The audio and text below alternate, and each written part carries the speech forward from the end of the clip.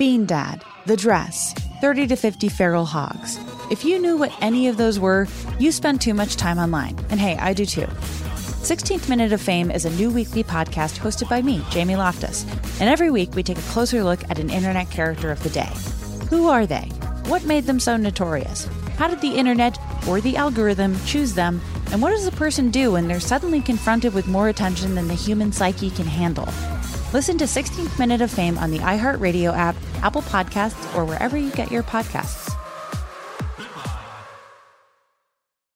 Bring a little optimism into your life with The Bright Side, a new kind of daily podcast from Hello Sunshine, hosted by me, Danielle Robay. And me, Simone Boyce. Every weekday, we're bringing you conversations about culture, the latest trends, inspiration, and so much more. I am so excited about this podcast, The Bright Side. You guys are giving people a chance to shine a light on their lives, shine a light on a little advice that they want to share. Listen to The Bright Side on America's #1 podcast network, iHeart. Open your free iHeart app and search The Bright Side. Imagine you ask two people the same 7 questions. I'm Minnie Driver, and this was the idea I set out to explore in my podcast, Minnie Questions. This year, we bring a whole new group of guests to answer the same 7 questions, including Courtney Cox, Rob Delaney, Liz Phair, and many, many more. Join me on Season 3 of Minnie Questions on the iHeartRadio app, Apple Podcasts, or wherever you get your favorite podcasts. 7 questions, limitless answers. Hi, listeners. Quick note about this episode. About 34-ish minutes in, there were some technical issues, and we had to use some backup audio for a brief moment. So if some of the audio sounds a bit different for a short time, that's why. Otherwise, enjoy the episode. On the Bechdel cast, the questions asked if movies have women in them. Are all their discussions just boyfriends and husbands, or do they have individualism? The patriarchy's effing vast. Start changing it with the Bechdel cast. Hey, Jamie. Hey, Caitlin. Sorry to bother you, but Wow. Would you like to record a podcast with me today, right now? No, I'm stage 4. I can't record a podcast today. Please click. Oh no. Oh no. And then a whole lot more movie. Yeah. Hi, welcome to the Bechdel cast. I think that went well. I think Perfect. The thing about our intros is that we're always giving it about 40%.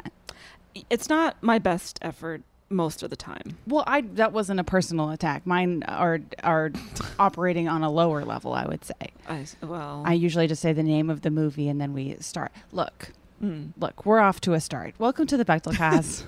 My name is Jamie Loftus.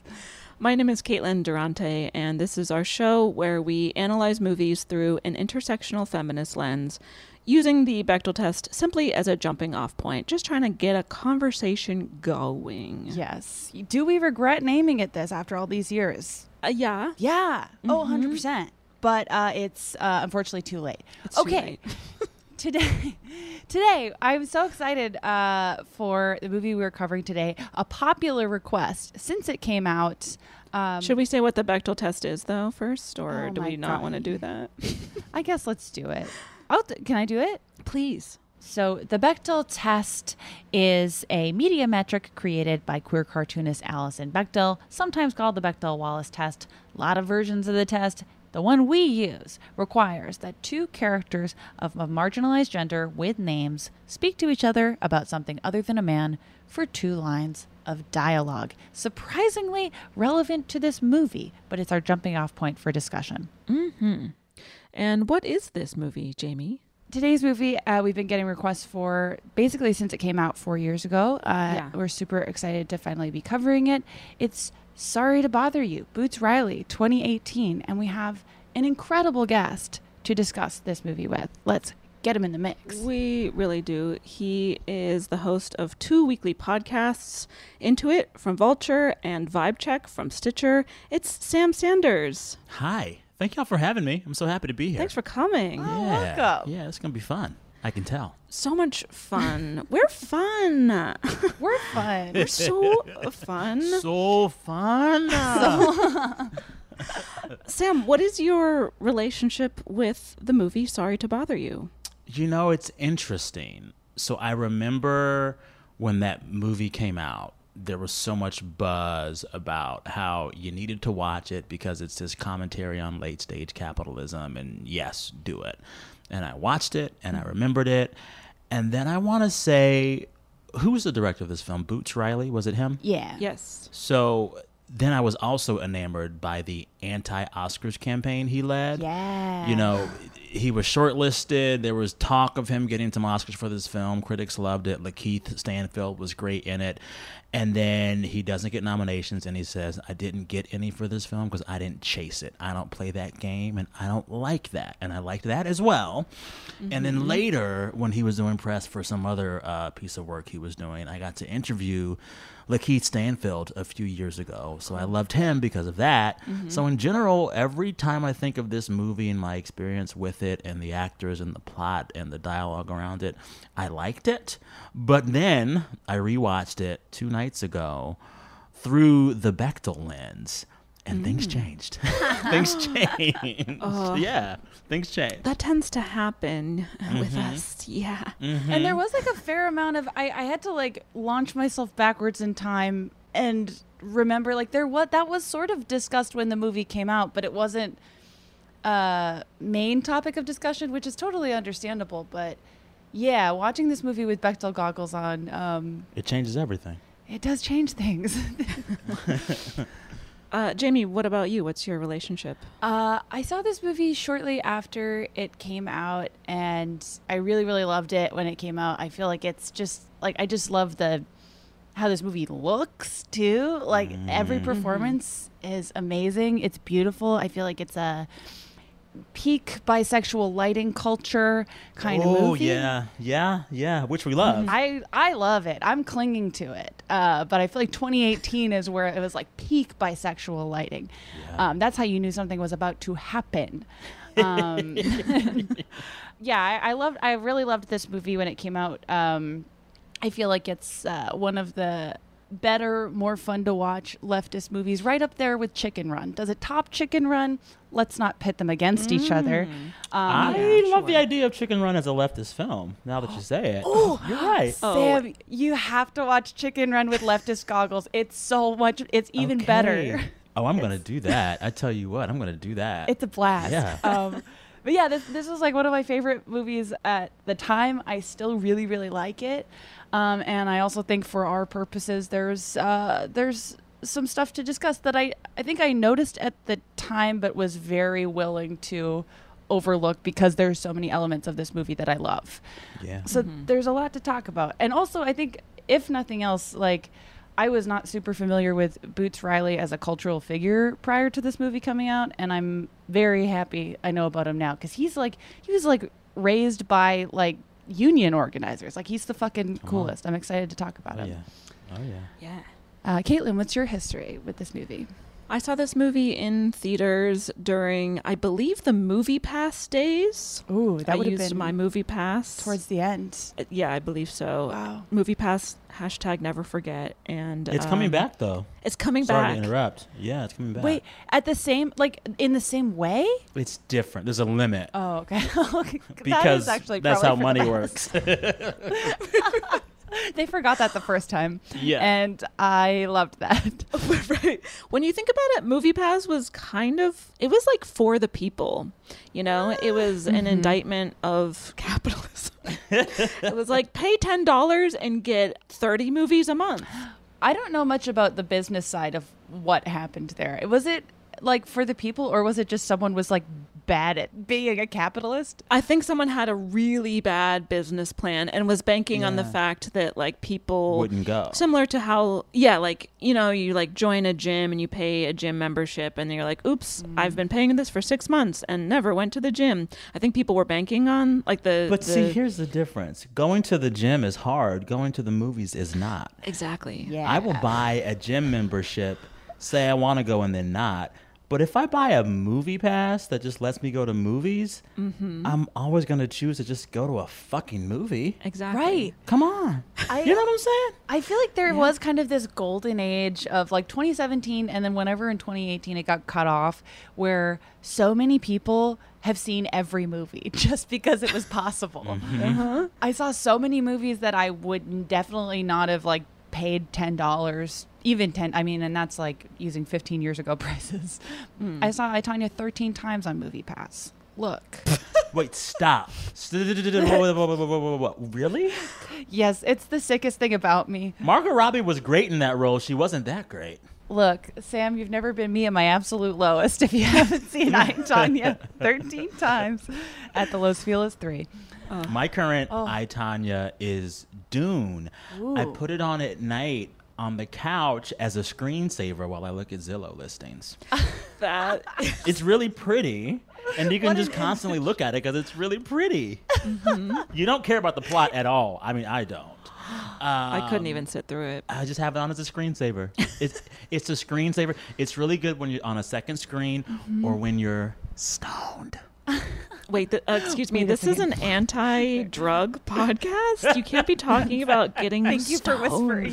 This podcast is brought to you by Dare, D-A-R-E.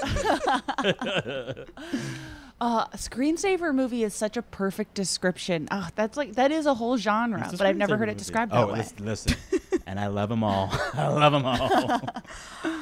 Okay. Every Baz Luhrmann movie, screensaver movie. Anyways, go ahead. Oh, okay. I mean, some of them are also good, but like in terms of screensaver movie, it needs to just be so visual and beautiful that you can enjoy it with the volume off. To me, Baz Luhrmann movies are too chaotic to be screensavers. I feel like you need like a soothing, slow, just like not really much happening. Okay, I hear that. Although I would watch Romeo plus Juliet on mute.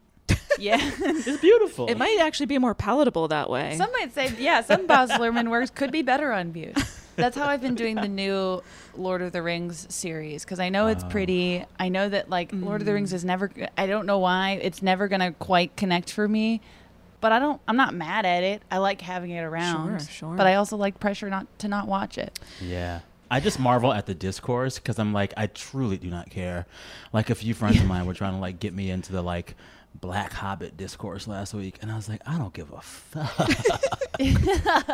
I don't. But good for you. So anyway, sorry to bother you. Yes. Sorry about that. Sorry to bother y'all with all that. Oh, no, not at all. I mean, I feel like also our episodes tend to, like the tone of our episodes tend to match the tone of whatever movie we're talking about. And this is a very chaotic movie. So it is. Chaotic episode. It is. Yes. So Good save. Yeah, of course. So I saw Sorry to Bother You in theaters. I didn't know much about it except that, so I like the marketing of the movie was like, oh, it's about this black character who code switches to perform better at his telemarketing job. That was kind of the only thing I knew about it. Didn't know it was a whole indictment of late stage capitalism. And so I went into it kind of unprepared for all the stuff that this movie accomplishes, and thought it was really cool. Thought, yeah, just like visually, narratively, thematically, a lot of cool stuff happening. Lakeith Stanfield is in my like top 5 celebrity crushes. Also, he's also a really nice guy. Is he's he? A really nice I'm guy. so glad to hear that. Yeah. Well, if he's listening to this, and Lakeith, you know we love you. I interviewed him years ago, and just so humble, so down to earth. At one point, he was in the interview booth drinking this like charcoal lemonade, cleansed, pure and juice or whatever. Oh my goodness! And finally, I was like, "What the fuck is up with your charcoal lemonade?" And then he gave me a sip, and it was good. Oh, he gave you a sip? On mic. I love that. What a generous man. He's great. Love you, Lakeith. Anywho, as you work, go ahead. Sorry. The things I would sip from Lakeith Stanfield. That's what I'm saying. Wow, That's wow, what wow. I'm saying. Yes. Seconded. Anyway, what an erotic, thrilling experience. So it was an enjoyable watch, but I hadn't revisited it post seeing it for the first time until prepping for this episode, and I'm very excited to discuss. Yeah. So, shall we get into it? I think this is the first movie we've covered in a while where the Bechdel test is actually a relevant point of discussion, and it's like we'll get to the reasons why, but it was like a discussion at the time, and I have so many thoughts. Okay. Yeah. But first, we need to find out what happens in the damn movie. Let's do that. But even before that, let's take a quick break and then we'll come back.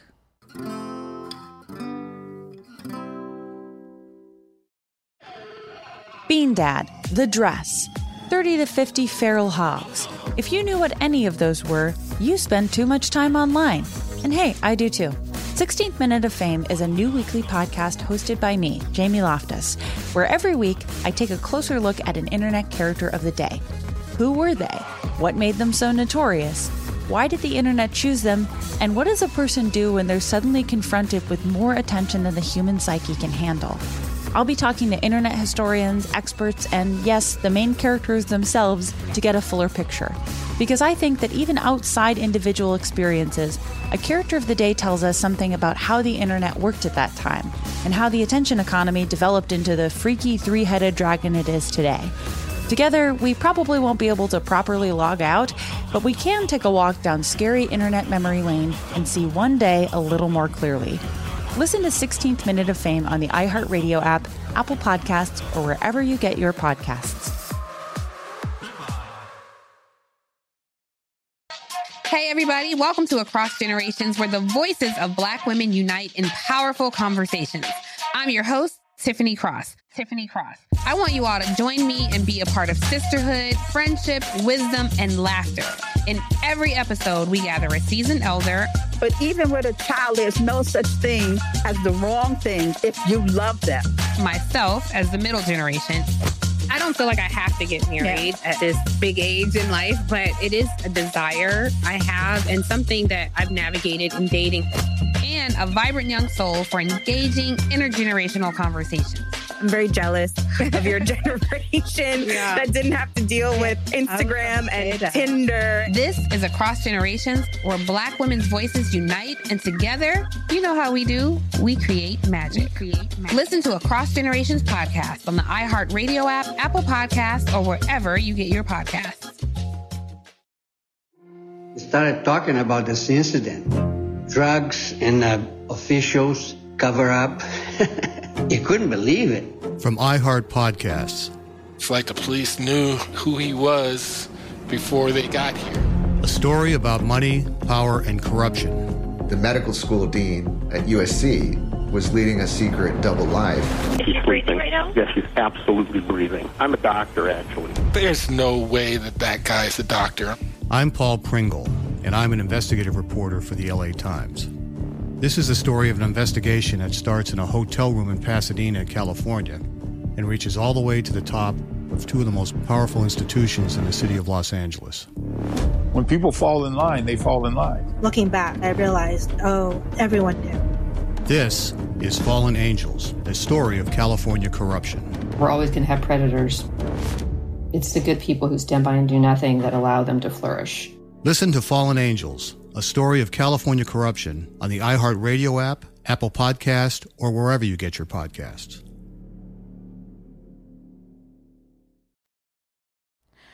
And we're back. Quick question before we start the recap. Yes. Do those earrings hurt to wear, do you think? They seem very heavy, I would say. They seem very heavy. Possibly, yes. Oh, the earrings that Tessa wears in the movie? Yeah. Yes. Yeah, it was a lot. The first time I saw her wear the earrings, it was cute. But by the end of the movie, because they keep changing them out, I'm just like, spare her lobes. Spare her concerned earlobes. for her lobes. Because I'm sure it was like multiple takes for every scene, you know? For sure. Yeah. Like she has to get, there should be some sort of rule on like lobe distress. I was concerned for her lobes. Same. I just am rooting for Tessa Thompson to not be in any discomfort in her entire life. Same. Yeah. I would second that motion. Yeah. Okay, so the plot of Sorry to Bother You goes as follows. We meet Cassius Green. He goes by Cash often. That's Lakeith Stanfield. Is that a metaphor for something? Green Cash? Okay, interesting. Green comma Cash. I'm thinking already. We meet him in a job interview, and despite having lied on his resume and bringing several trophies to the interview, he gets a job as a telemarketer at a company called Regal View, where he will be expected to call as many people as possible and stick to the script. Then we see Cassius at home. He lives in Oakland with his partner, Detroit, played by Tessa Thompson. She's an artist. Cash expresses concerns that he'll die and nothing he did in life will matter. They then see a commercial for Worry Free, which is like a work initiative where employees are guaranteed lifelong work. They are given a place to live. They are provided with meals. And Cash is like, this is something to think about, especially because he's broke. He drives a shitty car. He owes 4 months' rent to his Uncle Serge, who is played by Terry Crews. Yeah, it's kind of the Amazon factory, like on steroids. Yeah. And you noted, Caitlin, I don't think I noticed this the first time I watched, but summer 2022, the people at Work Free are dressed like the Minions. 100%. Yes. Oh. And that had to have been on purpose. The Minions were, huge. Is Boots Riley a Minion's head? Also, sidebar, the Minions have been big now for like close to a decade. That's crazy. They're like the most beloved actors of our generation. Minions acting geniuses. Literally. Totally agree. Literally. Did you see the newest Minions movie? And then I'll stop, I promise. Oh, we both did. The funeral scene when they're singing. My God. I have not laughed that much since Soul Plane. I swear to God. It's so funny. It was so good. It's so funny. I was blown away by how much I was laughing. The plane scene also got me so good. Yeah. The plane scene. Yes. Peanuts. Yes. I love it. I love it. They are our stooges. Anywho. Kevin Stewart and Bob. We digress. Yes. But I do think, I mean, in 2018, Minions have been around since 2010. So, wow. I feel like Boots Riley, like that was probably an intentional stylistic choice. Mm-hmm. Right, because the worry-free workers, they're wearing like blue overalls, I think a yellow shirt under that, and then like yellow caps. Yeah. Almost like a swimming cap kind of thing that just make them look like Minions. Kevin vibes. Such big Kevin time vibes. Kevin vibes. Mm-hmm. For sure. Because we talked about this on our Despicable Me episode because we covered Despicable Me. I love What's the union situation with the Minions? It changes all the time. Mm-hmm. In some movies they're paid. In other movies they don't appear to be paid. They have money because they contribute to Gru's GoFundMe to steal the moon. So it's a little complicated. We're not sure. Boots Riley is thinking about it harder than the writer of Minions movies. Although, one last sidebar.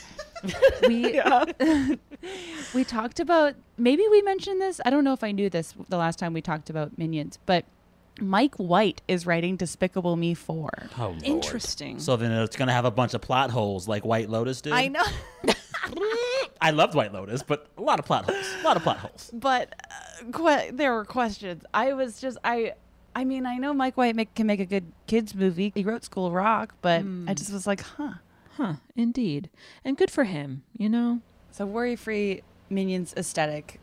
It's there. It's clear and present. Yes. So Cassius arrives for his first day of work at Regal View.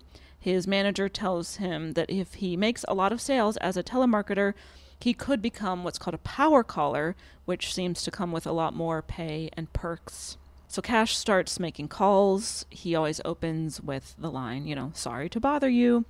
And everyone hangs up on him. Then his colleague, Langston, played by Danny Glover of Saw fame, of course, his most famous role, we can all agree. I was going to say, I wrote Danny Glover, parentheses, of Saw. No, he was in stuff before Saw. Sam, I don't think that's true. He started with Saw. I'm pretty sure it was his breakout role.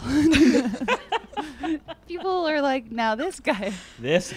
What a talent. Might I mention Lethal Weapon, which would not at all pass the Bechdel test, but feminist masterpiece Lethal Weapon doesn't hold a candle to feminist masterpiece Saw. Yes. Okay, so Langston tells Cassius to use his quote-unquote white voice while he's making calls, and Cassius is skeptical.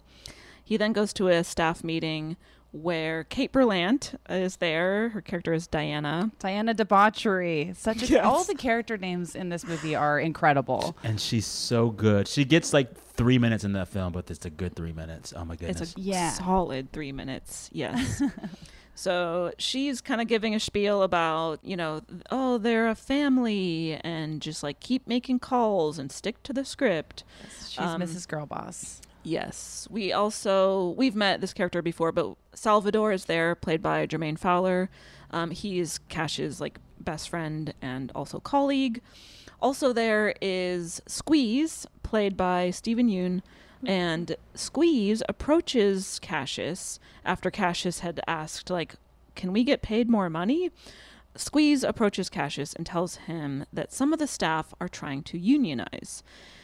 And then we see a newscast about protests at Worry Free headquarters because employees there are forced to sign lifelong employment contracts, which people liken to slavery, especially because they're not paid well, their labor is exploited, etc. However, the CEO of Worry Free, Steve Lift, played by Armie Hammer, denies these claims. Yeah. Yikes, Armie Hammer. I will say it's we don't need to get into Armie Hammer discourse because we would be here for 500 days. Yeah. This would be our 500 days of 500 days of summer. Wow. 500 days of Army. Yucky. Armie Hammer, notorious abuser, and this is, I feel the only kind of role that I feel I can still watch him in. It's you can't watch an Armie Hammer movie even prior to any thing becoming publicly available where you're supposed to empathize with him. This is the least empathetic character in the movie, at very least. Yeah. Still not doesn't feel good to see him. But yes, because he plays the worst person. Yeah, the worst person in the world, yeah, at least. A little easier to stomach. Yeah. So Cash starts using his quote-unquote white voice, which is voiced by David Cross. Wait, stop. I didn't know that. Yeah. Really? Okay. Yeah. I like David Cross. That's a good white guy. He's fun. That's a good white guy. Anywho, go ahead.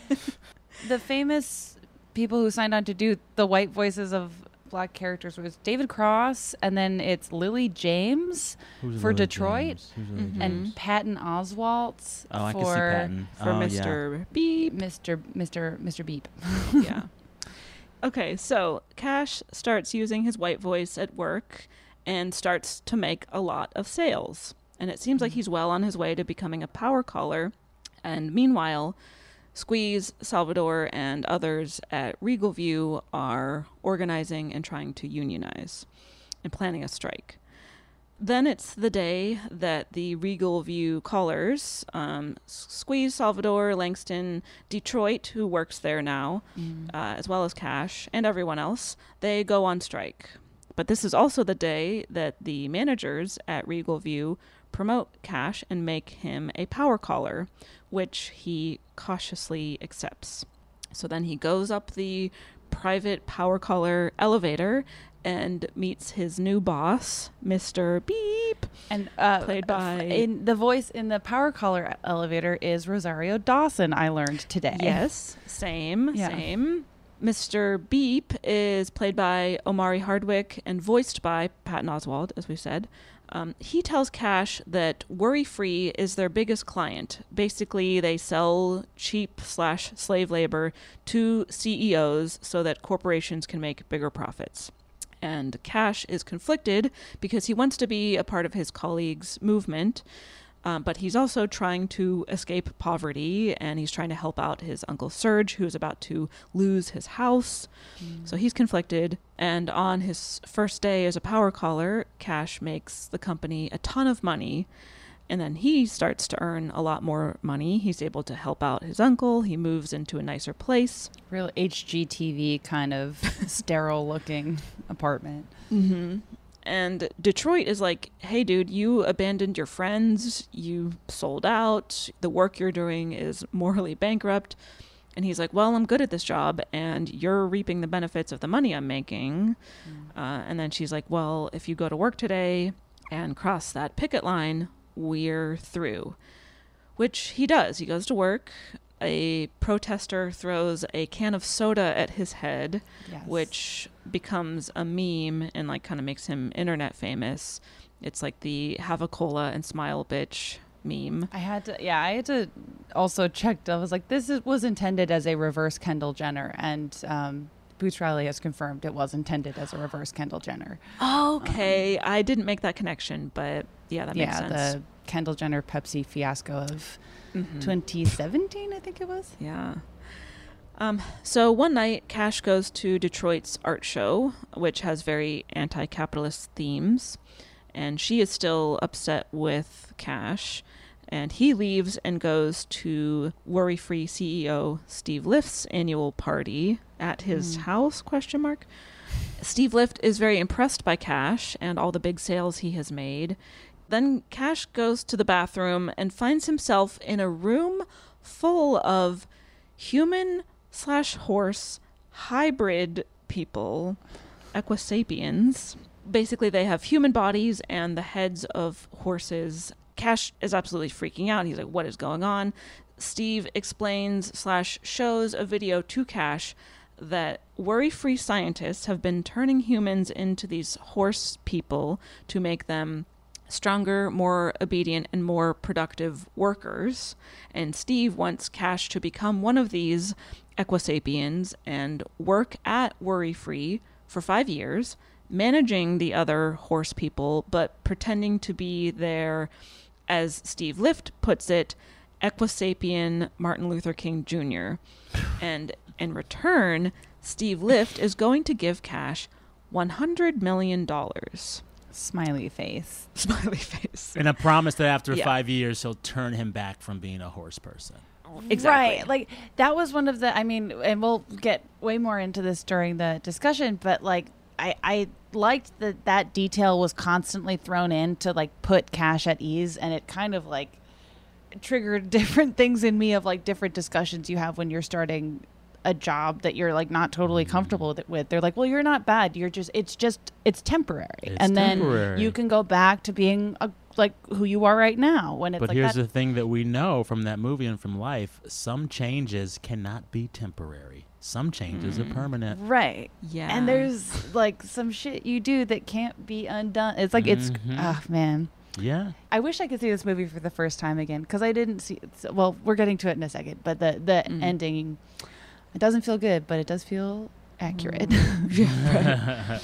So despite the huge offer of money, Cash is like, I don't want any part of this, and he runs out. He's still freaking out. He can't find his phone. He also thinks that the coke he snorted at Steve's party might actually be the like catalyst that turns you into a horse person. Horse dust. So he goes to Detroit for help, and turns out the Equisapiens have Cash's phone, and they had sent Detroit a video of them being like, please help us, we're in so much pain. And then you see Steve Lift come in and threaten to turn them into glue. So Cash then uses his fame as the Cola and Smile bitch guy to go on TV and expose how Worry Free is making these horse people, but instead of it having negative consequences for Worry Free, their stock drastically increases, and the general public does not seem to be outraged by anything that's happening. I do like how, like, in the space of like 2 minutes, this movie does what Don't Look Up was like trying to do for 2 hours, and it just like accomplishes it very seamlessly and quickly. Sure. Because Cash can't even like make his point before he like is covered in shit on television. Like, they won't even let him get to the point before he's been completely humiliated. Right, exactly. So then Cash contacts Squeeze and Salvador to devise another plan, and they break in and release the Equisapiens, who attack the cops who have been beating the shit out of the protesters at Regal View throughout the movie. So basically there's an Equisapien uprising. And then things quiet back down, and Cash has reconciled with Detroit and Salvador, and he intends to go back to Regal View as a telemarketer. And then the movie ends with Cash starting to turn into an Equisapien. And then we flash forward to him breaking into Steve Lift's mansion, presumably to kill him. Dun, dun, and dun. That is the movie. Let's take another quick break, and we will come back to discuss.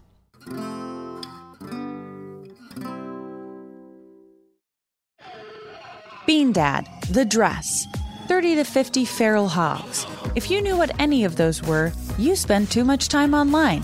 And hey, I do too. 16th Minute of Fame is a new weekly podcast hosted by me, Jamie Loftus, where every week I take a closer look at an internet character of the day. Who were they? What made them so notorious? Why did the internet choose them? And what does a person do when they're suddenly confronted with more attention than the human psyche can handle? I'll be talking to internet historians, experts, and yes, the main characters themselves to get a fuller picture. Because I think that even outside individual experiences, a character of the day tells us something about how the internet worked at that time, and how the attention economy developed into the freaky three-headed dragon it is today. Together, we probably won't be able to properly log out, but we can take a walk down scary internet memory lane and see one day a little more clearly. Listen to 16th Minute of Fame on the iHeartRadio app, Apple Podcasts, or wherever you get your podcasts. We started talking about this incident. Drugs and officials cover up. You couldn't believe it. From iHeart Podcasts. It's like the police knew who he was before they got here. A story about money, power, and corruption. The medical school dean at USC was leading a secret double life. She's sleeping right now? Yes, she's absolutely breathing. I'm a doctor, actually. There's no way that guy's a doctor. I'm Paul Pringle, and I'm an investigative reporter for the LA Times. This is the story of an investigation that starts in a hotel room in Pasadena, California, and reaches all the way to the top of two of the most powerful institutions in the city of Los Angeles. When people fall in line, they fall in line. Looking back, I realized, everyone knew. This is Fallen Angels, a story of California corruption. We're always going to have predators. It's the good people who stand by and do nothing that allow them to flourish. Listen to Fallen Angels, a story of California corruption on the iHeartRadio app, Apple Podcast, or wherever you get your podcasts. Hey, everybody. Welcome to Across Generations, where the voices of Black women unite in powerful conversations. I'm your host, Tiffany Cross. I want you all to join me and be a part of sisterhood, friendship, wisdom, and laughter. In every episode, we gather a seasoned elder. But even with a child, there's no such thing as the wrong thing if you love them. Myself, as the middle generation. I don't feel like I have to get married at this big age in life, but it is a desire I have and something that I've navigated in dating. And a vibrant young soul for engaging intergenerational conversations. I'm very jealous of your generation that didn't have to deal with Instagram and Tinder. This is Across Generations, where Black women's voices unite, and together, you know how we do, we create magic. Listen to Across Generations podcast on the iHeartRadio app, Apple Podcasts, or wherever you get your podcasts. And we are back. Whew. All right. Where to begin? Yeah, Sam, is there anything you want to kick off with? You know, I guess like my biggest takeaway, and this was my biggest takeaway after being asked to rewatch the film under the Bechdel lens. You know, when the film first came out, I think a lot of folks were saying there are several things in this movie's favor. It's an Oscar-worthy film, Oscar-caliber film, with a black cast made by a black creator. We love that. This is an Oscar-worthy, Oscar-caliber film that is a critique of capitalism and excessive capitalism. We love that. And I feel like those were the only messages that I took in when I first saw the film. But as soon as you watch it with any Bechdel in you, you realize Tessa's character is a prop. She's a prop the entire movie, and you never really see her have her own life, have her own interest, or have anything to say unless she's saying it to Lakeith's character or his friends, or in one scene, these shitty art collectors who literally throw sheep's blood on her as she's almost nude. And it's like what I wanted the entire film was to see Tessa Thompson talk to her friends about her life and what she wanted to talk about, and not have it be in service to the mission of the main character. Totally. And I suppose this is like the fatal flaw of many films, but I'm almost mad at myself for not catching it the first time or two I watched the movie. But as soon as y'all said watch it Bechdel style, I was like, oh shit, it's real. It's real. Yeah, it's this movie is. I feel like the spirit of the Bechdel test is like pretty relevant to this movie, and I remember seeing it discussed at the time.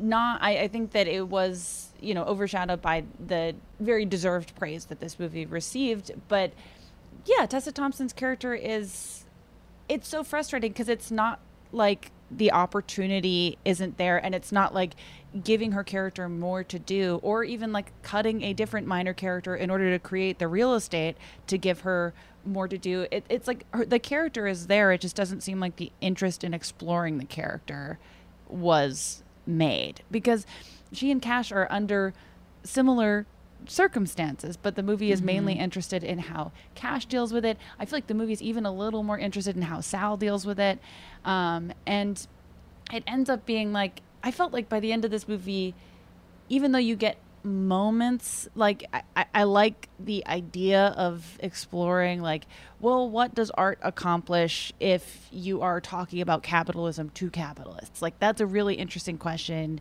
that is impossible to answer in the space of one art.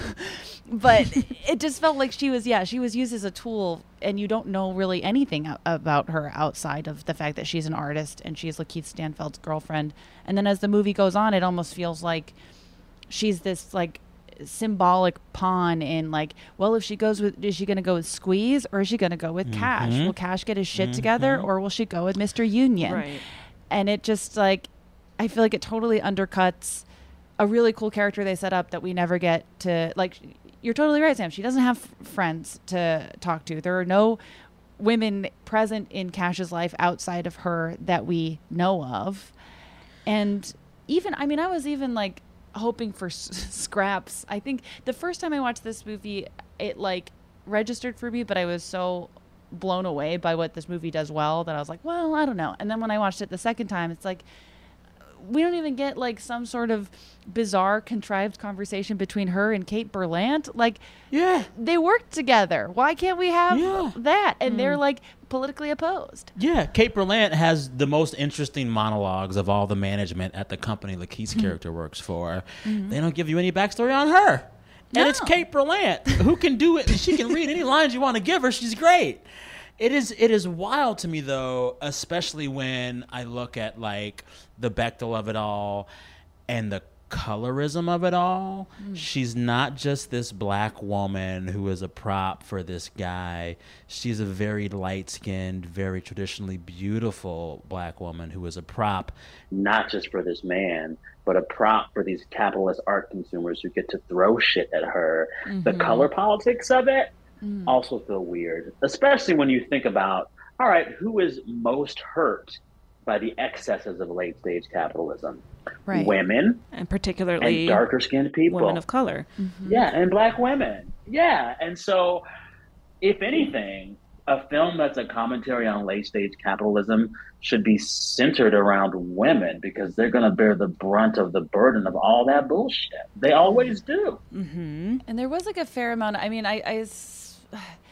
it sucks. I wish that this had been kind of a more public discussion. Caitlin, were you able to find any example of Boots Riley addressing this? Because I wasn't able to find a quote of that, because he does tend to be like, he seems like kind of open to like having those discussions. I just wasn't able to find evidence of this discussion specifically.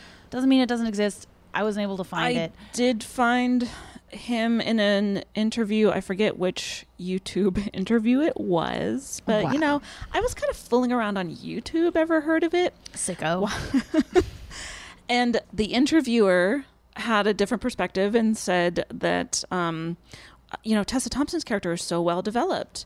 How did you go about developing her? And he said like, oh, I basically wrote myself into that character. I didn't like write down direct quotes, but but like paraphrasing is what he said.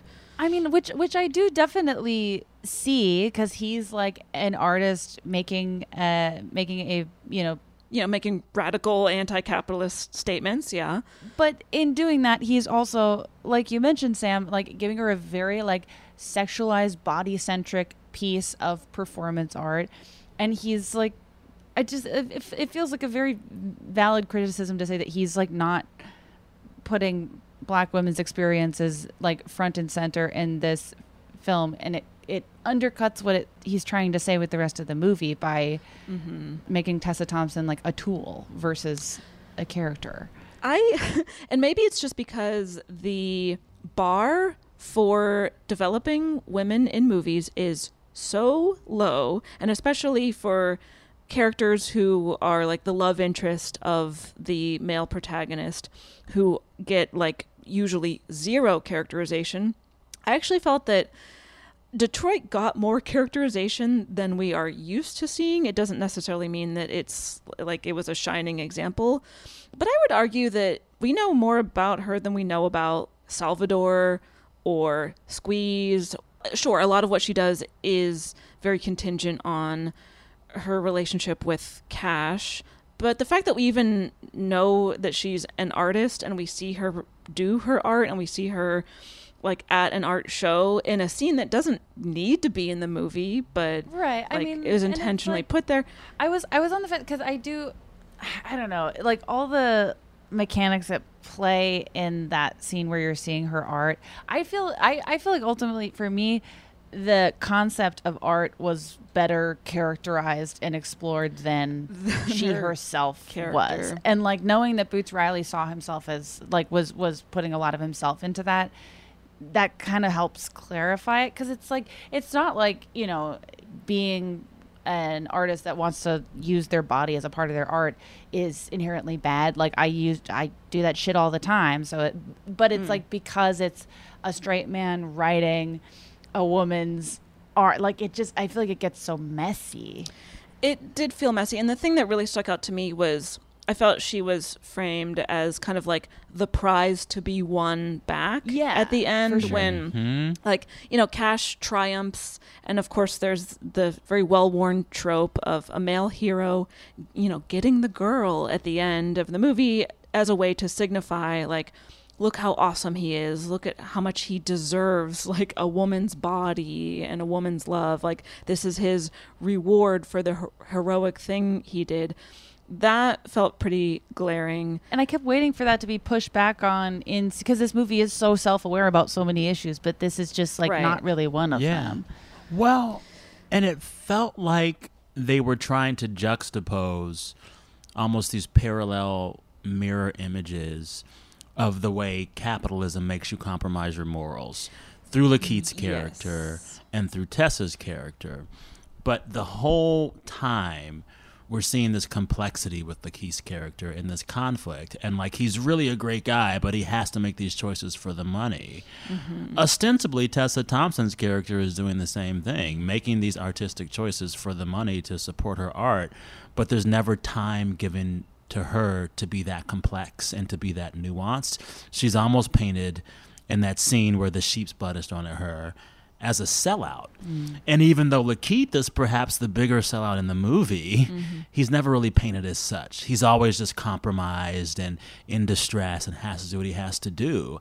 That felt weird as well. Like, there's a version of this movie where you let them truly be mirror images and they both get equal time and equal space to be conflicted. Yeah, that's because it is like the question that Detroit's character is exploring is so interesting, and like one that is clearly and like understandably haunting Boots Riley. And so it's like, exactly, why not give that equal precedence? And it's almost more interesting because it's like, I know the answer for the Lakeith question. You know, capitalism that makes employees slaves is inherently bad. Yes, we get that. It's a much harder conversation when you talk about a responsibility an artist has to money. Right. A responsibility an artist has to sustainability and keeping their art going. Right. That's almost a more interesting question to ponder. And Boots Riley just didn't really do it. And that's a question that's more relevant. I mean, that's like a question that I think about all the time of like, we have a feminist podcast on iHeartRadio. Like, so... Yeah, it's got to make money, right? Like, you have to make these compromises, yeah. And those are, I mean... Listen, I read ad copy now, and I'm just like, whoa, this is wild. Right, like, this is wild. Leftists reading ad copy, like, but... For what? But, like, that is the kind of, like, stomach-crawling stuff that I feel like Boots Riley is well-equipped to do. I don't know why. Like, even outside of the fact that they're... I don't know. And then Did he have other writers on this film, or was it just him? He's the only credited writer. This was like a labor of love for him. As far as I could tell, this was something he was working on for years and years and years. The full screenplay was published in McSweeney's back in 2014. He finished the first draft in 2012. Wow. Mm-hmm. So here's the thing. It's funny that you tell me that, because it makes me think of a male writer that we mentioned before in this chat, Mike White, who did The White Lotus. Mm-hmm. I realized the biggest critiques I had of that show and the plot holes that he let get through could have probably been answered or solved or spoken to if he had just had some other writers. Yes. I think a lot of times we reward these often male writers for having this particular unique vision that they hold close to their hearts for a decade or more and make art and make work out of. But it's like, your work would be better, Mike White, Boots Riley, if there were women in the room, people not like you in the room, people who see the world differently than you in the room. And you're still the boss. You can preserve your central vision, but everyone could use some help in those regards. And I just feel like this is an example of a male screenwriter having a great idea, but not getting enough notes. Yeah, because it's... And with this story in particular, like, I totally see what you're saying, Caitlin, about, like, we do know more about Detroit than we would know about a lot of, like, quote-unquote love interest characters in any movie. And maybe it would, like, bother me less if there were other women around who we, like, gotta look into. But because it's, like, the only woman we get to know, and also the only black woman we get to know, her body is... used to kind of half explore a topic that the movie doesn't quite land on an answer to, and it's a who's she gonna pick thing. I don't know. It just like, and I totally agree, Sam, where it's like, if you had a woman take a pass, way higher likelihood that would have been caught and expanded on, or like scaled back, or whatever the solution would have been. Mm-hmm. Yeah, definitely. I wonder, and I guess I want to ask, how do y'all survive as fans of movies, watching and reviewing and going back over movies in this with this critical lens? Do you just give up a lot of movies? As we always say, everyone is allowed to love whatever they love, whatever they grew up loving. We just ask people to be critical of the media they consume. You can still love something that, you know, isn't perfect and that has issues. I mean, goodness knows, I love a lot of problematic shit still.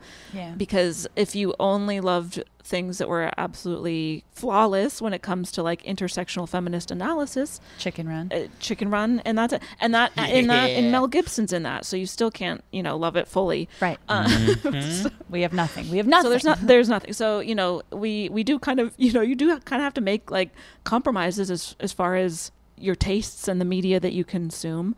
It's just all about, you know, having the conversations about the issues in the things you love. Yeah. Yeah. You know, it's thinking about how different this film might have been if a woman were helping write it, or anybody other than Boots were helping him write it. The thing that was lost in this discussion in the film about the plight of the low-wage worker is that a lot of low-wage workers, and a lot of low-wage workers who are women, who identify as women, they are often taking care of somebody else. Mm-hmm. They are often raising a child or more by themselves. They are often taking care of an ailing older relative by themselves. And the entire equation of how you work and how you live is affected by that reality. Mm-hmm. Mm-hmm. And I think the story would have had even more depth and richness if the low-wage worker at the center of this movie were also a caregiver. We're also a woman. Like that's the reality. And I just feel like Boot Riley's commentary about late capitalism through this movie, it kind of ignores who is usually the default low-wage worker It's a woman taking care of somebody else. Exploited worker, right, and the most vulnerable workers, right? Yeah, especially because like women not only have to deal with their labor being exploited in the workplace, they also often have to deal with sexism and sexual harassment. But instead we see in this movie Kate Berlant's character sexually harassing Cash. Not to say that doesn't happen, but less likely. It's less likely. Although, there's a conversation to be had about like white people sexualizing black bodies and, black male bodies. And but I don't even know if the movie is trying to make intentional commentary on that. Right. I wasn't really sure. Yeah, it wasn't even, it wasn't going that far. Yeah. Wasn't sure what the intention was. But yeah, women have to deal with a lot of extra things usually. Yeah. So, yeah. And I do get like, I think we've had conversations like this before where sometimes, I'm actually thinking of, what was that Sofia Coppola movie we covered a bajillion years ago? Oh, The Beguiled? The Beguiled, right. Where she was adapting an older movie that had a black character in it, but Sofia Coppola said at the time, well, that's not my experience, so I just wrote out the character, which is such an absurd reaction. I will say one thing about Sofia Coppola.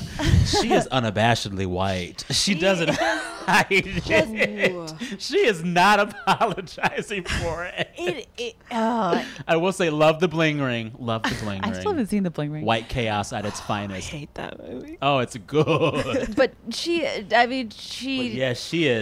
Aspen white. She is Boston white. She is white. Oh yeah. But like that was, and she, in the style you're describing, like in the most white woman style, she was like, well, yes, there was originally a black woman in the original movie. People had a lot of criticism of how she was written, and I'm not a black woman, and no one else is writing on this movie, so I just wrote that character out. And you're like, that's not how to handle that. Well, and this is the thing with like people as powerful in the industry as Sofia Coppola. They can actually budget as many writers as they want for their projects. Right, like it's a choice. It's a choice. Like Boots Riley, you know what? Maybe this was like a total indie project. He had no money, no funding, no help.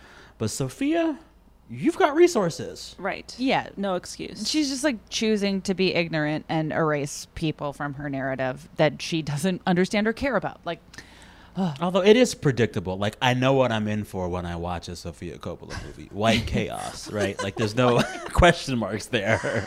Truly. So it's not a 1-to-1 with that situation in Boots Riley, but it does remind me of like the critiques you were making about auteurs in general earlier, Sam, where it's like, oh, well, if Boots Riley doesn't understand women's experiences, so he kind of shies away from exploring them in this movie versus bringing someone else in who could help him more fully realize that experience and improve the movie. Right. I don't know. Yeah. Well, it's weird because like film inherently is so collaborative. You've seen film shoots. It's dozens of people doing this shit. And then don't even talk about post, right? Like everything we see on a screen has had dozens, if not more, people involved.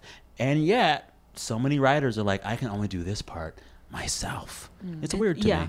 I don't know if it's an ego thing most of the time or it could have been a budget thing too, and I know that this was like a labor of love for him. And $3.2 million. It's like it was like a $3 million budget. That's a low budget for pretty low budget. I mean, I love Boots Riley. Like I feel like this is the sort of thing where it's like I would be really surprised if his next project came out and the same issues were present.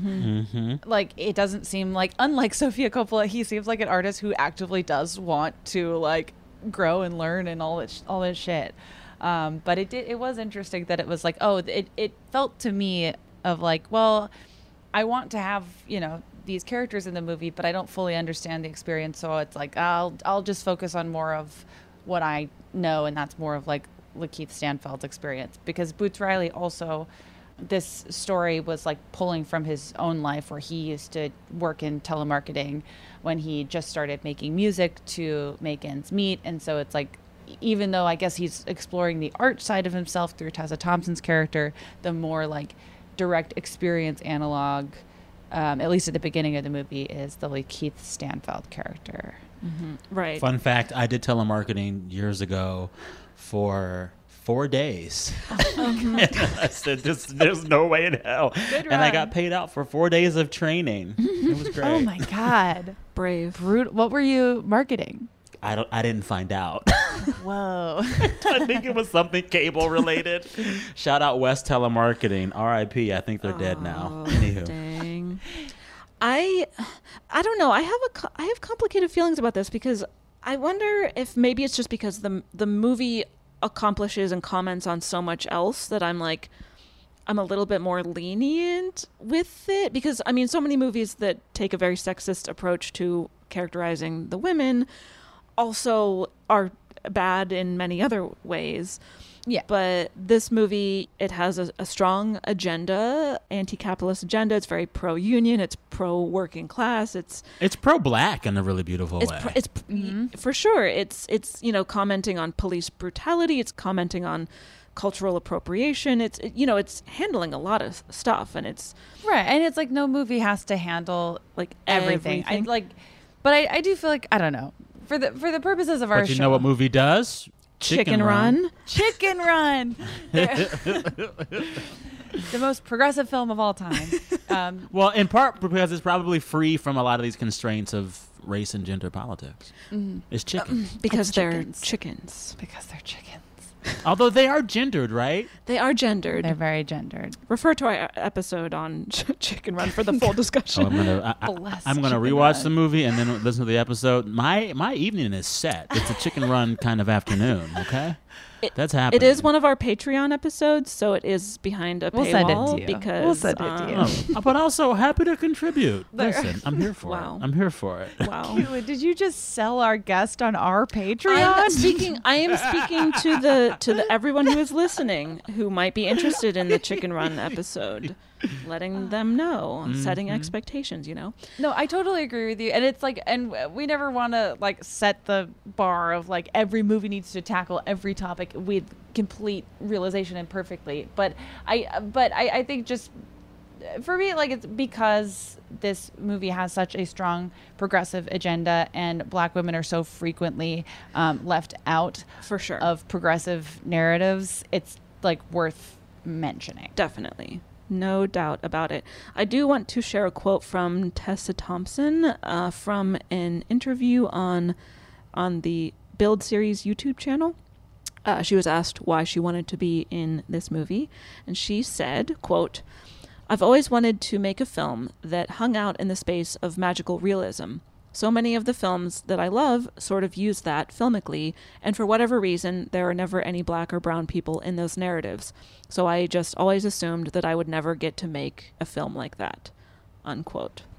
Which, very true. Most fantasy, sci-fi, magical realism, surrealist. I mean, we were talking about the current Lord of the Rings discourse somehow going on at the beginning of this episode. Like, it's ridiculous. Right. So, happy for her that she got to be in a movie, like in the genre that she wanted to be in. But yeah, still. Yes, but I still wish that they'd done a better job with the character. Sure. Yeah. But also, though, if you are a Black actor or actress in Hollywood, a Black woman in Hollywood, I'm guessing you're glad for the work. It's still a hard landscape. I mean, it's much better than it was 20 years ago, but like a lot of times you got to just take the job. You take the job, Sure. So I'm never going to like begrudge Tessa for this role in this movie. And I'm not even going to get that mad at Boots, but I am going to say, like, learn something from this. Yeah. Right. And I just feel like he will. No, he will. And the industry has changed. I think a lot that would have been okay when that movie was made isn't okay anymore. Yeah. Which is heartening, because this was only 4 years ago. So yeah, it is a smaller issue within a movie that's accomplishing a lot, but worth addressing. I'm glad that we are discussing it. Yeah.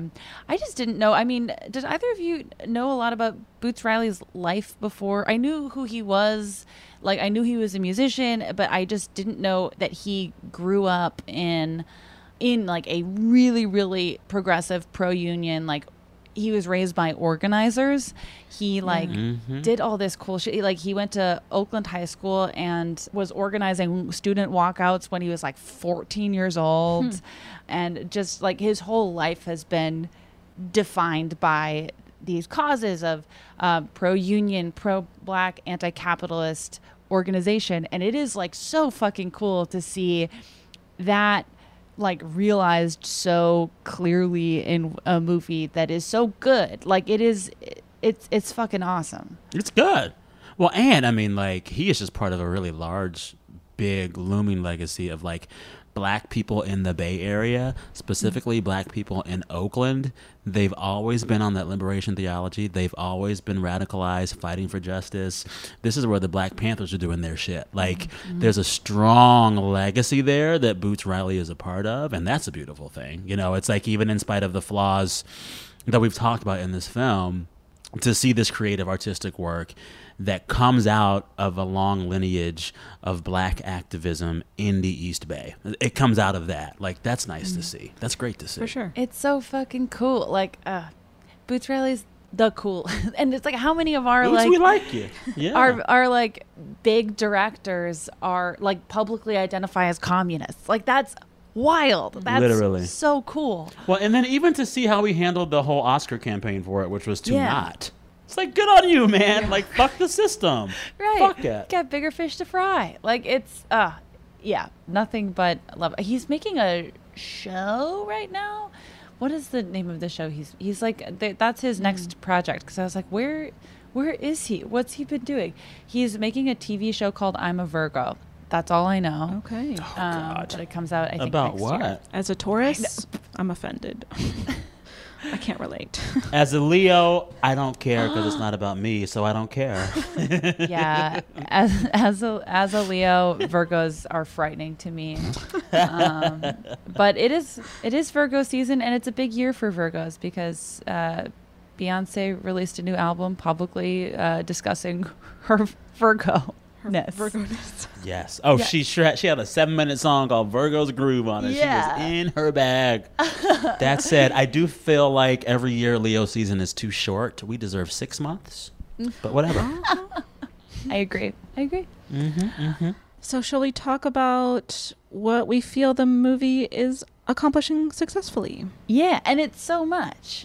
It's so, like, I feel like this is one of the more, at least like modern movies that really clearly addresses pro-union issues in a way that is, I don't know what exactly how to like phrase this, but like, I like when movies show you, like, you could basically watch this movie and have some sort of understanding of like, this is how a union movement builds, but it doesn't feel like it's bopping you over the head with it. You see Steven Yeun's character like explaining it basically like through his actions, and also just because Cash doesn't know a lot about unionizing, he's just like, yeah, this sounds good, but like, what is it?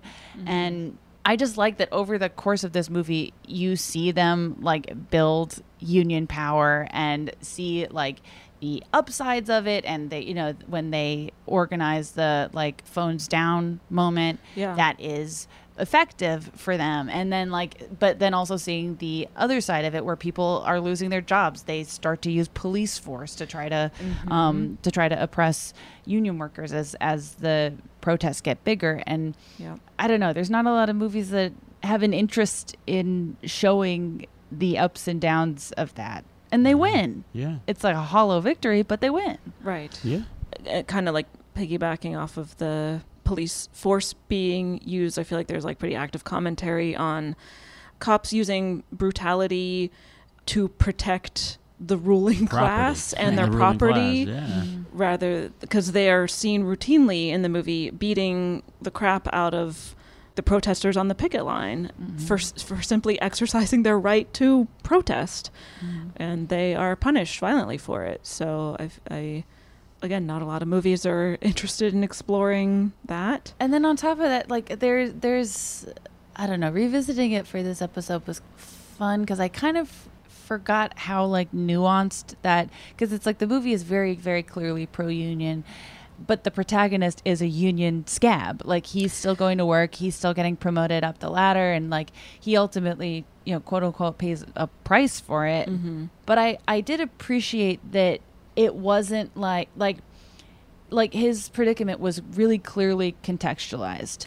Yeah. Where it wasn't just like scabs are the devil, and while you don't as a viewer agree with what he's doing, you're like made to understand like why he's doing it, because his uncle is going to lose his house. Like he needs income, not just for himself, but for his family, and like making those choices under those circumstances are not easy. So it's like, should he have been a union scab? I think it's really easy to say no, but they also very clearly set up at least the reason why he starts to do it. I think why he continues to do it is like capitalist shit, but the reason he starts is clear. And in the same way of just like in the space of a line, they contextualize Terry Crews's like role as a landlord of, it's really like, yeah, fuck landlords. This particular landlord is his uncle and is going to lose his house. And it's like this whole domino line of who is exploiting who. It breaks your brain a little bit. Right. Yeah. And again, it's the movie exploring why people uphold the status quo that is capitalism. Often it's for survival reasons. Like, capitalism does force a lot of people to compromise their values simply to survive and to like make enough money to have a place to live and to feed yourself and feed and take care of your family if you have one.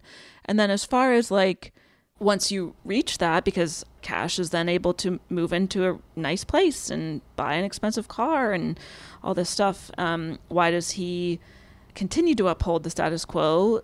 Could be apathy. And then it also, like, I was wondering about that for like the Mr. Beep character. He is a black man, but he's always using his white voice. He tells Cassius to always use his white voice. We don't get any context for why he is making these choices, but I don't know, it just felt like an examination of like how capitalism and gaining wealth warps a lot of people's brains and manipulates them into making a lot of ethical compromises. Yeah, and you see that right away when Cash starts his job, where one of the first calls he makes is to an elderly woman who he is trying to scam, because it's his job to scam her. Right. And she is like, I don't have any money. My husband has stage 4 cancer, and just like breaks down in tears. And then Cash has to compartmentalize that experience, and that, like, he knows, but he has to eat, and he's going to get kicked out of his place. And it's like, you see right away that even when he's not getting paid, he has to morally compromise himself in order to, in the pursuit of maybe getting paid. It's just like, it's so fucking bleak, and it feels terrible, but it's so well done. It is. Well, and for me, like, the things that I love about this movie are really lovable. One, it's really fun to look at. It's visually arresting and stunning, and it just pops in a way that feels delightful, even though the topic area is pretty dark. And then besides that, it's a really great showcase of some amazing actors who are all doing really great work. You've got Lakeith Stanfield, Tessa Thompson, Stephen Yeun, Kate Berlant. I could go on. Terry Crews is in there. Like, there's a lot of good people in this movie. Danny Glover. To see him pull this cast together and make it all work on a budget of $3 million, that's, like, commendable. Yeah. So I don't want to dismiss that. Like, every actor in this movie is great, and they're all doing the work. Like, Tessa's role is flawed, but she plays the fuck out of her role. For sure. And and like you were saying earlier, Caitlin, there's so much going on in this movie. So the fact that like the landing is stuck on so many issues is like all while like these amazing performances are happening. This is one of my favorite movies. It's so good. It's so good. And it's like beautiful to look at, and it makes you feel horrible. Right.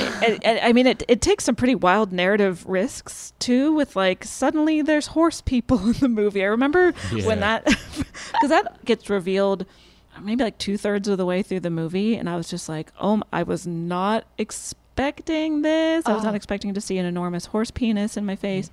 And yet. Really wild. And yet. The other, I mean, I guess just on the, I mean, if we were unpacking every single thing this movie is saying about capitalism, we would be here for a long time. But just a few things that stuck out to me outside of, I mean, I love Squeeze's character, not just because Steven Yeun is also in my top tier celebrity crush pyramid, but of course, because I really like that there is a whole character dedicated to building union power. The only thing I mean, and I totally get why he's like, I should be Tessa Thompson's boyfriend. I'm like, you know? But outside of that, I mean, the worry-free commentary, I feel like it's a really clear stab at Amazon warehouses and just factory labor in general and all the labor abuses that take place there across the world, like you know. Yeah, well, and that's also what I loved about this film. Like, it was super on the fucking nose. Yeah, you know right away they're talking about Amazon, and like, thank you for that.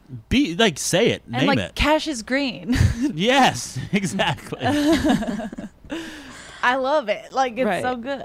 And then Squeeze says something like, when you're shown a problem, but you have no idea how to control it, you just get used to the problem, which I feel is how a lot of people react to what I was talking about earlier, as far as like people upholding the status quo of capitalism. You're just like, well, I know I'm like a corporate sellout, but I don't know really what else to do, or like what can me, one person, possibly accomplish to like unravel this institution, so that you just sort of like get used to it, quote unquote. And like he's just like, Boots Riley is like making all these kind of like super leftist, borderline actually communist talking points of the fact that and through the character of Squeeze, and also through some of like what Cassius fucks up, where I thought like one of the most effective parts of the movie was the whole like viral culture stuff, which was super on the nose as well, but I just thought it was better done than I've seen it done almost anywhere else. I feel like a lot of movies and TV shows right now are trying to like unravel that a little bit, and I like the idea that it's like you get Danny Glover's perspective on I got the shit kicked out of me, where, you know, like Squeeze is like, oh, this is so fucking humiliating, this is so depressing, and Danny Glover's like, this is the best show ever, like and that like just whatever, the whole like reality TV culture thing of like, well, I feel like I'm getting the shit kicked out of me every day, at least I don't have it as bad as that guy. And then like the super simple, like, I forgot about it before rewatching it, but that moment where the woman who throws the can at Lakeith's head, she becomes a viral star and a spokeswoman for the soda company. Like, wait, I forgot about that. Oh, shit. It's amazing. Like, that's pretty cool. It's so small that, it's like blinking you'd miss it, but it's like she also sells out because I'm sure that soda company offered her a huge fucking check to sell out the act she took at a union protest and monetize it into being a soda mascot.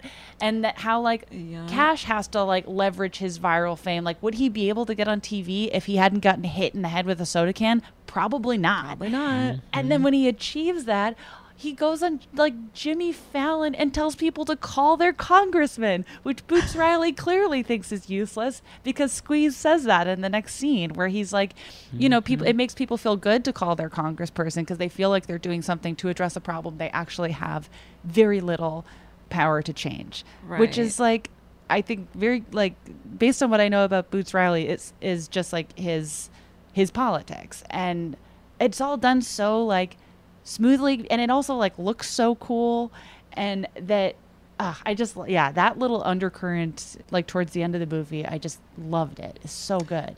Right. And then when Cash tries to expose Worry Free for this like horse people thing they're doing, it just drastically spikes the stock of Worry Free, and no one gives a shit. They're like, oh, Worry Free is even cooler than I thought. On the news, they're calling it like scientific innovations from genius Steve Lift.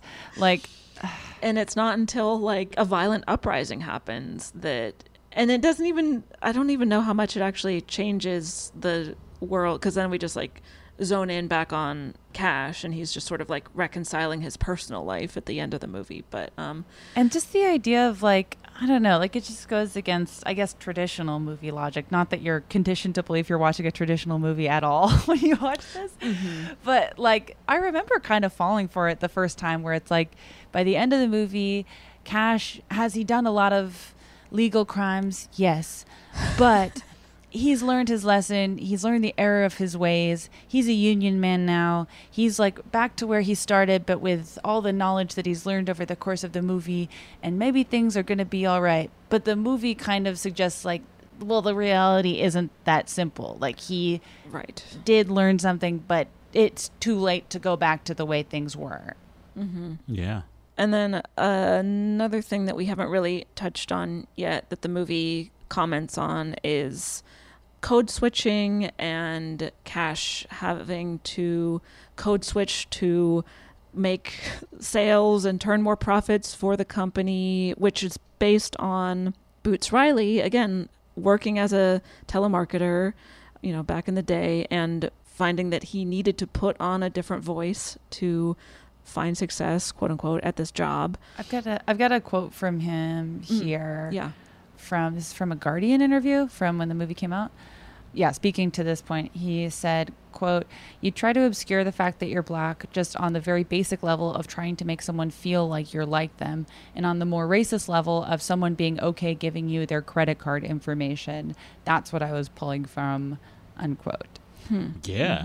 Well, and like it was nice for me to see it just like made so plain and so clear. I think like in other spaces, no one is asking you to code switch, but they're expecting it, and there are like gradations of the code switch. Like I worked in public radio for 12 years, and no one's ever telling you to sound more white, but you get it, and you get who the audience is. And so to see code switching as a phenomenon and a problem punched up to like the highest level, I don't know, it felt refreshing. I thought that part of the film was handled perfectly, because it's honestly true. It's still true in 2022. And then in addition to that, so there are instances where characters want him to quote unquote act more white, and then other cases where they want him to like lean into racist stereotypes. Basically, that part where Steve Lift is like the Army Hammer, when he's forced to rap, and he's scene. just he makes this improvisational rap song where it's just him saying nigga shit over and over and over again. This is after he got to that very room where he gets to rap nigga shit by talking white. I mean, it is a perfect encapsulation of the conundrum of black success in America. You have to be both very black and not at all black to make it. And there's always some white person or white pressure or power telling you how to do it. It's weird. And like, he did get that right. And that's why it's like, you know, gosh, I wish he would have gotten gender better as well. But he got that really right. And that Steve Lift wants Cash. He knows that his worry-free employees are going to revolt. He's like, yeah, they're probably going to revolt. So I need someone on the inside to be their MLK. MLK, yeah. And he's like, and I'll give you $100 million to do it, because you doing that will, like, I can still spend $100 million on that.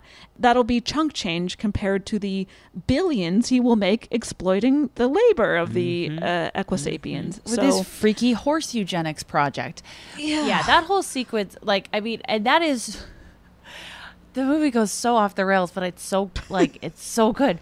The sequence where Army Hammer, like, puts pressure on Cash to rap, which he's like, I don't do that. And he's like, well, yes, you do, because he's racist. And then it's like on Cash to empower this room full of white executives to rap the N-word along with him, which they gladly do. And then he goes, sure do. Which is like, ah. And then in that scene, I just thought it was, because like the Steve Lift character, I feel like is like a, you know, kind of an amalgamation of all these billionaire white tech bros, where it's like there's a little bit of Elon Musk in them, there's a little bit of Dan Bilzerian in them, there's like a lot of these fuckos are like all wrapped into this one character. But I thought it was like interesting how the character like repeatedly really wants Cash to understand that he knows exactly what he's doing, but he's justified in doing it. Where he's like, well, I'm not evil. Or like when Cash discovers the first horse person who, like, the experiment has gone wrong and they're in a lot of pain, and he's afraid, he pisses himself and like he wants to leave.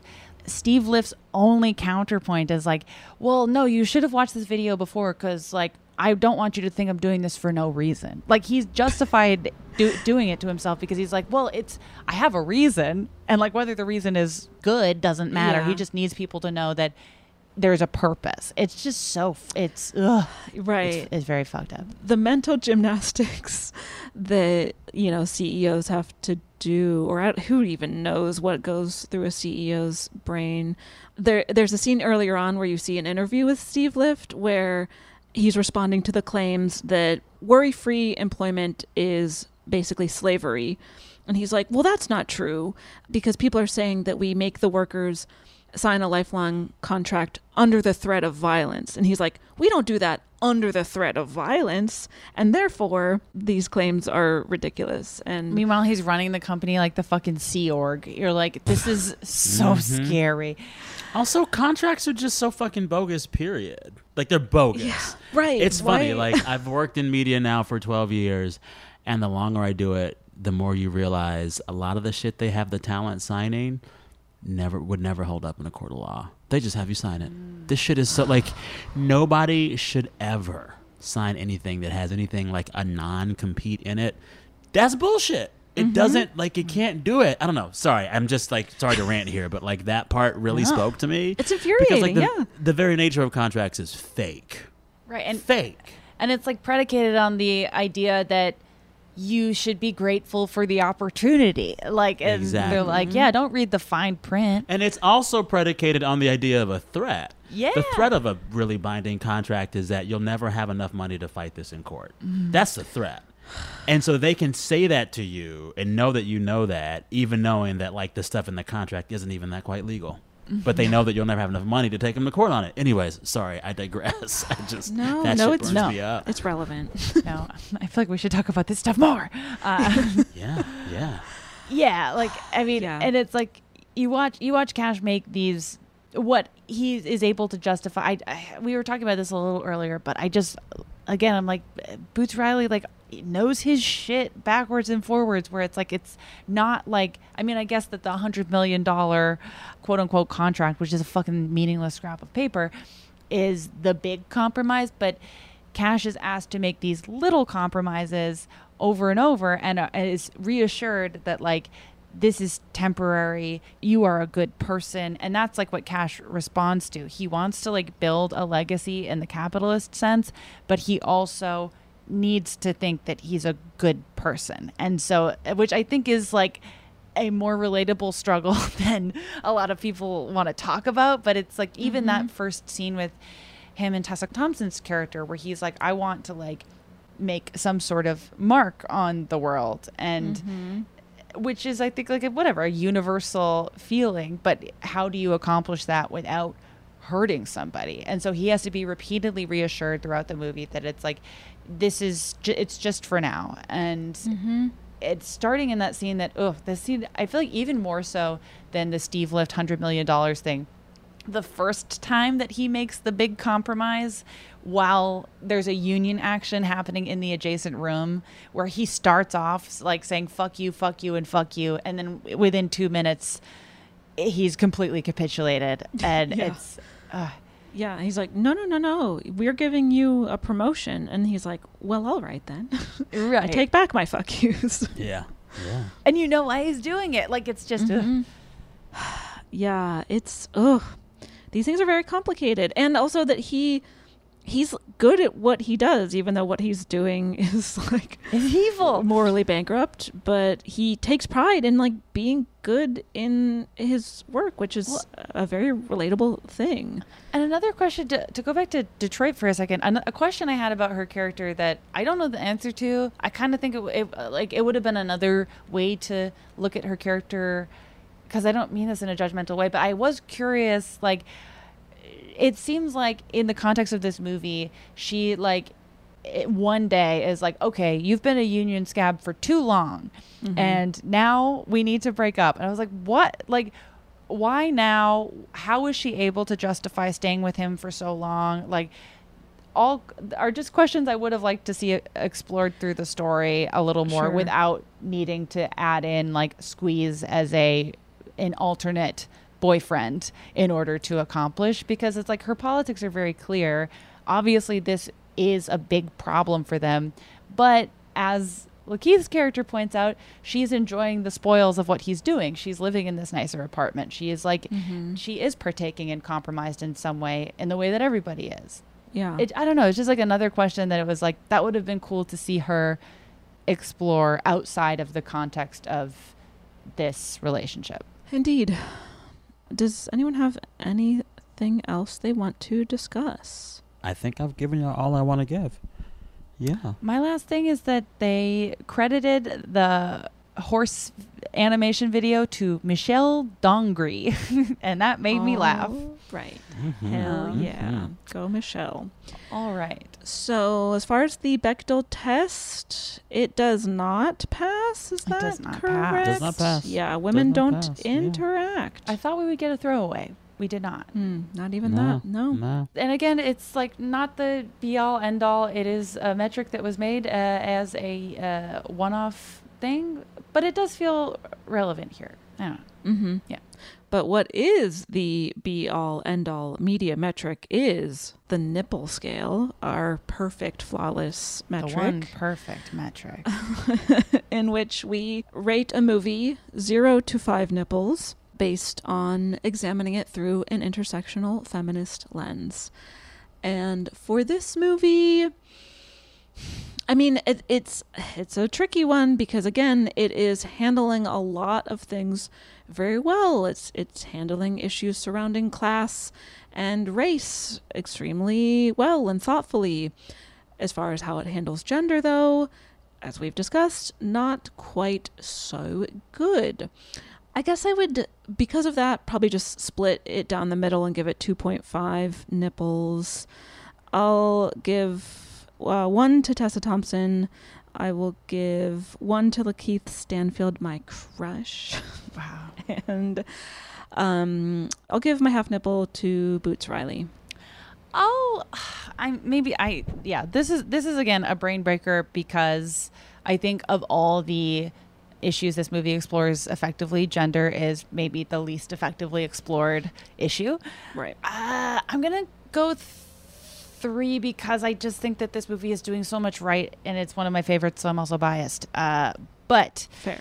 Yeah, I totally agree with what you're saying, Caitlin. I think that it is like worth discussing that there is only like one main female character, and that she is very much used as a I don't know, she is more than just a girlfriend character. I think that, like, I don't want to be reductive to the character of Detroit, but it's just like very underexplored.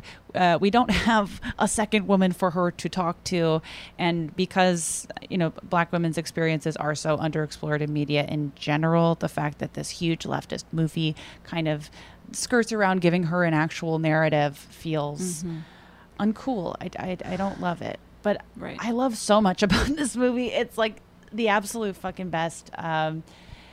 I mean, again, right up there with Chicken Run, and that's a huge compliment coming from me. Ooh, okay. I'm not going to put it there. I'm going to give it a 2.5. I think like what I loved about it the first 1 or 2 times I watched it was not negated, but put in different focus after I watched it through the Bechdel lens. And I just think that, like, we have to continue to ask men to do better. And so, Boots, do better. You've got potential. We love you. Do better. 2.5. Yep. Let's hope, fingers crossed, that there's a lot of good shit in whatever the Virgo show is. Don't know. Get a writer's room. That's the answer. Get a writer's room. A fully formed writer's room. Exactly. Yeah. And make sure it's diverse. Yeah. Yeah. Sam, thank you so much for being here. It's been our so much fun. Pleasure. This was delightful. Where can people follow you online, check out your stuff, plug away? Yeah. I am at Sam Sanders on both Instagram and Twitter. SAMSANDERS. And I have 2 weekly podcasts. I have a podcast with my good friends Saeed Jones and Zach Stafford. We chat about whatever. It's our group chat come to life. That show is called Vibe Check. Episodes drop every Wednesday. And then I host a show for Vulture and New York Magazine. It's called Into It. It is Vulture's flagship pop culture show, all about the pop culture we can't stop thinking about. That show publishes every Thursday. It's so good. So Wednesdays and Thursdays, find me talking to you, and all other times, find me at Sam Sanders, wherever. And you can follow us on social media at Bechtelcast, Twitter and Instagram. We, of course, have our Patreon/Matreon, where you can find our Chicken Run episode, along with over 100 other bonus episodes, all at patreon.com/Bechtelcast. And then you can get merch over at tpublic.com/TheBechtelcast. Now, everyone, I gotta go kill a billionaire because I'm a horse. So I gotta get out of here. Same. All right, bye. Bean Dad, The Dress, 30 to 50 Feral Hogs. If you knew what any of those were, you spend too much time online. And hey, I do too. 16th Minute of Fame is a new weekly podcast hosted by me, Jamie Loftus. And every week we take a closer look at an internet character of the day. Who are they? What made them so notorious? How did the internet or the algorithm choose them? And what does a person do when they're suddenly confronted with more attention than the human psyche can handle? Listen to 16th Minute of Fame on the iHeartRadio app, Apple Podcasts, or wherever you get your podcasts. Bring a little optimism into your life with The Bright Side, a new kind of daily podcast from Hello Sunshine, hosted by me, Danielle Robay. And me, Simone Boyce. Every weekday, we're bringing you conversations about culture, the latest trends, inspiration, and so much more. I am so excited about this podcast, The Bright Side. You guys are giving people a chance to shine a light on their lives, shine a light on a little advice that they want to share. Listen to The Bright Side on America's #1 podcast network, iHeart. Open your free iHeart app and search The Bright Side. Imagine you ask 2 people the same 7 questions. I'm Minnie Driver, and this was the idea I set out to explore in my podcast, Mini Questions. This year, we bring a whole new group of guests to answer the same 7 questions, including Courtney Cox, Rob Delaney, Liz Phair, and many, many more. Join me on Season 3 of Mini Questions on the iHeartRadio app, Apple Podcasts, or wherever you get your favorite podcasts. 7 questions, limitless answers.